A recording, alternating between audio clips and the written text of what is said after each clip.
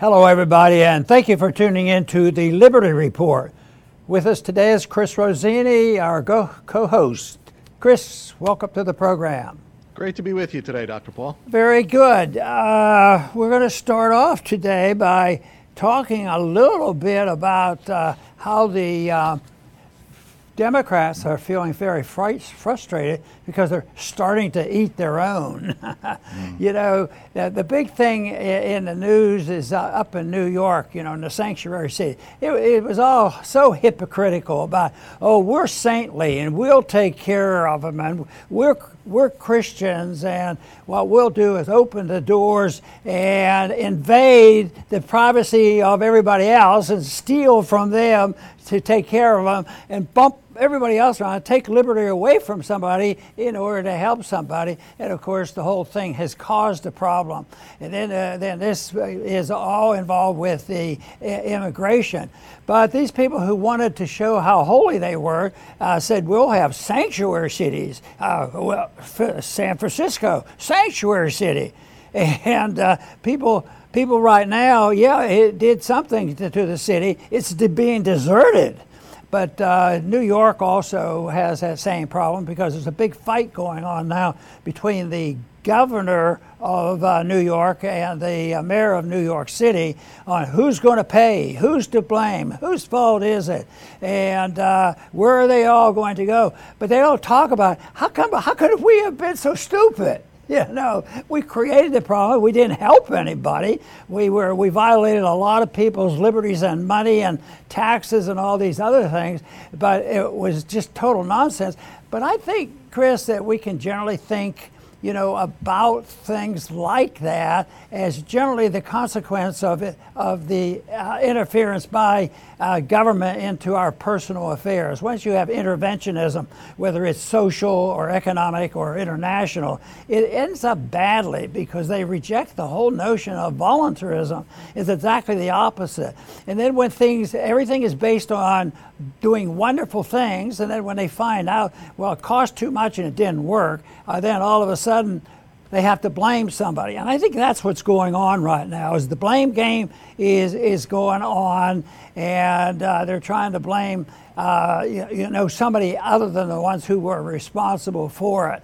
And I think this is the beginning of something very big, because the whole system that we've been working with for decades, and especially since COVID, where the violation of civil liberties has been drastic, that we're going to see a lot more of this, because the prediction of bankruptcy, moral and financial, has been easy to make, even decades ago. But I think we're getting closer and closer to that. So this will be example of what will happen. And some of the complaints when this argument goes on between the different government factions is money. They need the money, and that's why, not only is the mayor fighting with the governor, but they say the solution is, what we need is our buddy in the White House. He knows how to get all kinds of money. He can have secret ways of getting the money. I'm sure he's going to help us out. So and I think what we're witnessing is the breakdown of a system that they've been tinkering with a long time. But right now, I believe people are starting to recognize, and the politicians are, and they're panicking over it. They're recognizing that we're flat out broke, and that the government that they created has turned out to be a monster. Chris? Yes, that's true, Dr. Paul. And the migrant crisis is kind of like war. It's out of sight, out of mind. You could tell that that's what it was for the Democrats and the left. War is just something that happens out there somewhere. Those people are dying. And anybody that goes against it, you're an isolationist, or you're not patriotic. Well, it's the same with migrants. So it's down in Texas and Florida. That's down there. And if you have a problem with it, you're called a racist and, uncompassionate. But once it affects them directly, like we've been seeing, now the story changes. Now it's a crisis for them. The story flips on its head. And so once it becomes not out of sight, out of mind, but in their backyard, now they don't like it. And, one peculiar thing about the left is it's not just those out of sight, out of mind things. that they push for. You know, this new COVID mini push that they're trying. I'm starting to see leftists, they're bragging about wearing masks again. You know, it's almost as if they revel in tyranny as long as the people that they don't like are forced to do it too. You know, and that's kind of how it was with COVID. They'll take as many jabs as you're told, as long as that guy that you don't like down the street, as long as he has to get it too, we all have to do it. You know, it's a very peculiar way of thinking, but that's the way it is. And, you know, many of us, you know, before those jabs failed, you know, it was going much further than that. You couldn't go into restaurants without proving that you had these jabs that don't work. You know, they were talking about putting people in camps, and in some other countries, they actually did.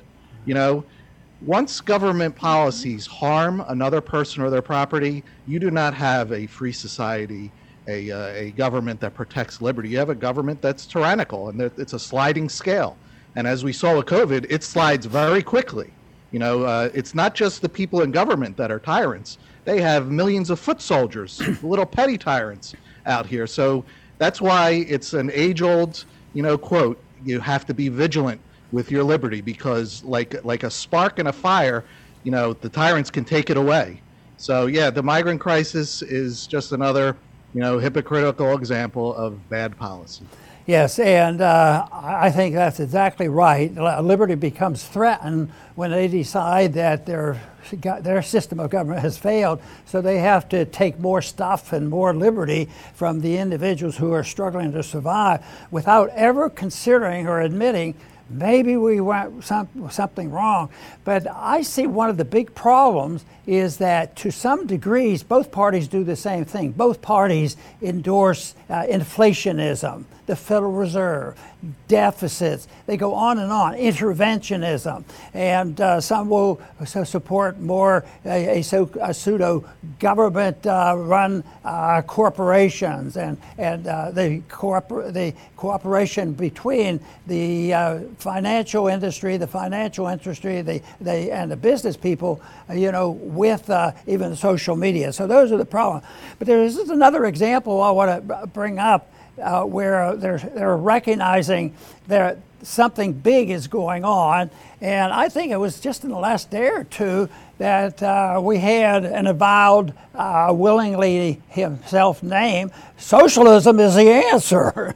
So, and that's Bernie Sanders. He came out, but he works hard at trying to be consistent, which he isn't always very consistent, even with his socialism, because every once in a while he goes astray and pretends that he is a total socialist and then becomes a specialist in helping out special corporate entities. But no, he came out and said, wow, the stats are starting to show Republicans are whittling away at the vote in the minority community, and the working class people are starting to go Republican. And so right now the big question is why in the world would they do that? And of course, because the system is failing. You know, economically speaking, they no matter what they do, you know, wages have gone up significantly in the last couple years, and both parties are responsible for that. But the cost of living has gone up even faster, and they're dumbfounded by this because what is Bernie Sanders say? His answer is a true socialist answer. Well, we need to give them more money. And that'll take care of it. They don't have enough money there. Yes, their wages went from $5 an hour to $15 an hour, but they still don't have enough. So we have to give them more money, and that is the answer, which is, you know, a complete farce. Because no matter how much money they get, and this is not something new, it's through the recession and the depression type of system created by the Federal Reserve going on for over 100 years, that you can't keep up.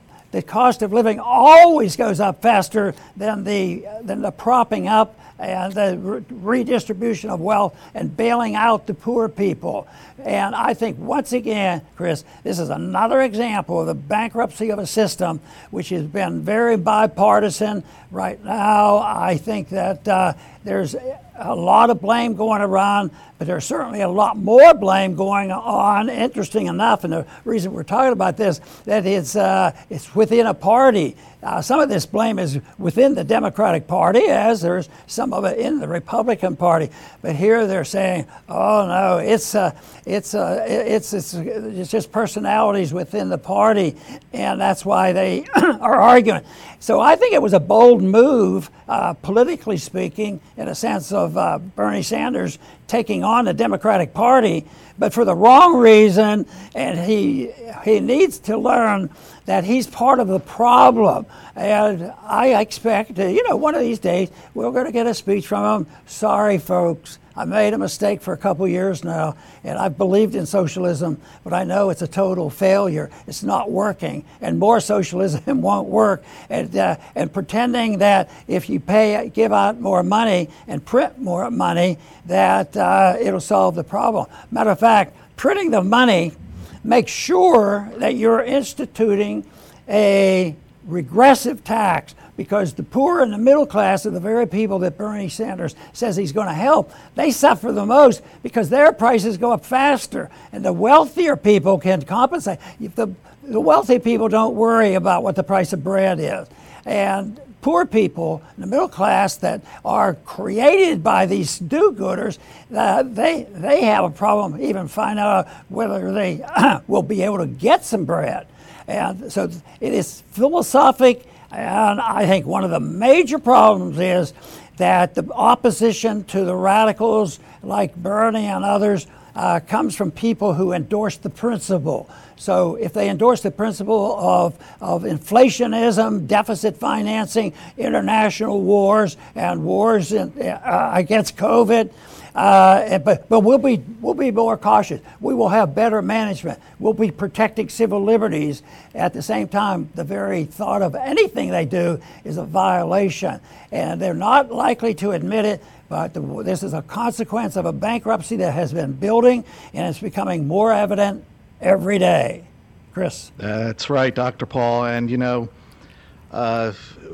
people in power, they exploit emotions. Now, emotions are so essential to our life. Our lives would be, very drab, perhaps not even worth living if we had no emotions. But there's another aspect, to our mentality, and that's thinking things through. And politicians, since days of old, have figured out how to exploit emotions and prevent people from thinking things through.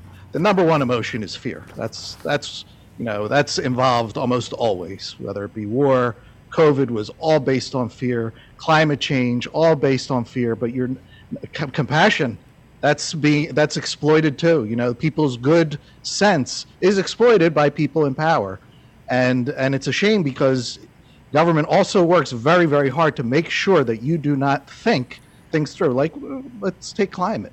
The government itself, ours specifically, is the biggest polluter on Earth. But there's people that think, oh no, we need them to keep the water clean and the air clean. They, via the military, are the biggest polluters on Earth. So isn't that and they're not changing that. They're not bringing any troops home. They're not stopping any wars. In fact, they're trying to start new ones. So obviously they don't believe the climate thing themselves, but they want you to believe it because they want more power. And the migrant thing is compassion. It's exploited. Your heart's in the right place, but you do not think things through, and then you suffer, and most importantly, the people that you're supposedly helping suffer too. And they cancel this out with sound bites, because anybody that questions it, right-wing talking point, racist, misogynist, they just have one word, and that just triggers people to just shut off their minds and only lead by emotion. Rand Paul, Senator Paul, tried. He said, I'm not going to be able to stop this money from going to Ukraine, but can we at least look at where it's going and at least find out where this money is going?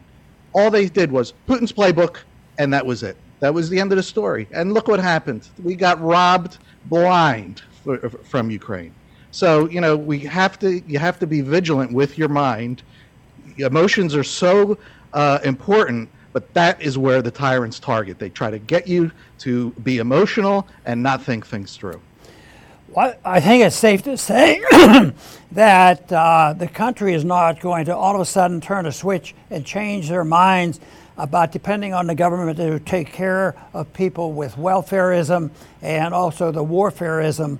But the welfare farce ought to be revealed, and that is that, and I've said over the years that before I went to Congress, I had this idea, well, welfare is bad, it's spending, there's too much debt, it's all their fault, they want too much food stamps, and that sort of thing. But then as the years went on, I found out that they were just throwing the crumbs. Yes, the poor people get welfare, but they lose their jobs and they get all the inflation. They're the ones who get drafted or sent off to war, and endlessly they get punished. And this to me is the big problem, is that people see that, or they expect the government to take care of them. And that's the fallacy. The fallacy is that they have this belief because they've been indoctrinated. And that's why, I didn't run into many congressmen that even heard of the word Austrian economics. They might have heard of the word, but they don't have the vaguest idea what true liberty means and what a true free market means, because they always have to take care of the underprivileged, the people who are suffering. And I believe there's many of them who are very sincere about that. But there's a lot of them that know that we'll throw a few crumbs out there, we'll hold the people in line, they'll come to us and we'll tell them we'll give them everything. We'll give them free education, free school, we'll loan them the money, and then they end up to find out they're not even getting educated. And then they have this lockdown things, and then they made sure that about 2 or 3 years of kids starting grade school never have learned how to read. So this is the kind of nonsense, but they keep pouring it out and pouring it out. And the only thing that will stop it is the vigilance by the people, and the people wake them up and realizing that freedom is the solution. Freedom will provide the jobs. Bernie Sanders can't provide the jobs by spending more money, running up debts. And that's the destruction of the job. Yes, the money might be spent and somebody might get a job, but it might be a job in a war plant going off to fight a war that doesn't make any sense. There's so much malinvestment. There's more money, but the money is directed by bureaucrats and politicians, and they're not very smart and they're not very honest. And that's why we end up with this mess that we have right now. But some of the things that we're talking about today, I think, emphasizes the total failure of the system, the bankruptcy that it creates, the bankruptcy that we're witnessing now, and this tinkering around now in the election process is not going to solve the problem, because it's a much greater problem, because all the mistakes of decades, the malinvestment and the debt, it has to be dealt with. You just can't walk away from it. They tried to walk away from all that debt, $1 trillion of debt in education, the student programs, and so far it doesn't work that way. But they ended up with a lot of people getting a pseudo-education, and they're not trained for anything. And now there was a lot of malinvestment and now a lot of debt, and it doesn't work. And we have to admit the truth. There's a cancer in the land, and it's authoritarianism, and we have to deal with that if we ever expect to get back on our feet again and see progress where there's a lot more peace and prosperity for everyone. Fantastic, Dr. Paul. I will finish up. And in order to combat this authoritarianism, we Americans have some changing to do. I'm sure I'm not alone in thinking that the reaction by the American people to the COVID tyranny was disappointing. We sing anthems about being the land of the free and the home of the brave, and boy, was that a bad reflection of what we really are. The government got away with what they got away with for way too long. They did tremendous damage, and of course, nobody was punished, so they think, well, let's start it again. This was the first time, to be fair, that the government was so in our face. In general, they're out there somewhere. They take taxes from us. They bother us for little things. This was, sticking stuff in your body, locking you in your home, destroying your livelihood. This is hardcore stuff, and we Americans are not used to that. We hear that that's what goes on in Iraq. That goes on somewhere else. Well, it went on here. And we did not rise to the challenge. Eventually, once the momentum got going, but far too late, and we have to realize that we're still dealing with the same people, the same governments, the same media. They're all there. So they haven't turned a new leaf thinking, what we did was wrong. So we all have to, we can't be spectators as hard as it is. We can't be spectators. We are all a part of this, and we all have to do our part no matter how big or how small. Now, that doesn't mean you have to be a Joe Rogan. There already is a Joe Rogan, or a Ron Paul. There is a Ron Paul. He's right there. But we have to each do something productive to spread the ideas of liberty. You in your own circle, we'll do our part in our circle, and and that's how, once enough people see through all the lies that they've been exposed to, they will react differently, and we can have some hope for the future. Very good. I want to go back to an idea that I've talked about before and hinted about it today, and that is the problem we have is dealing with the principle. Because if you avoid the principle of non-intervention and avoid the principle of voluntarism and avoiding the principle of not hurting people, not taking other people's property, you can't do it. You say, well, the Republicans, they want less spending, and it's a hard job to, cut spending.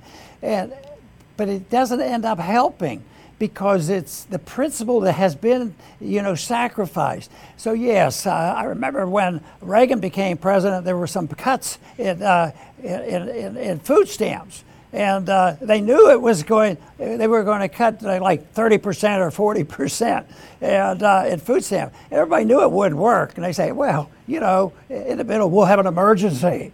So the emergency comes up, and people need their food stamp.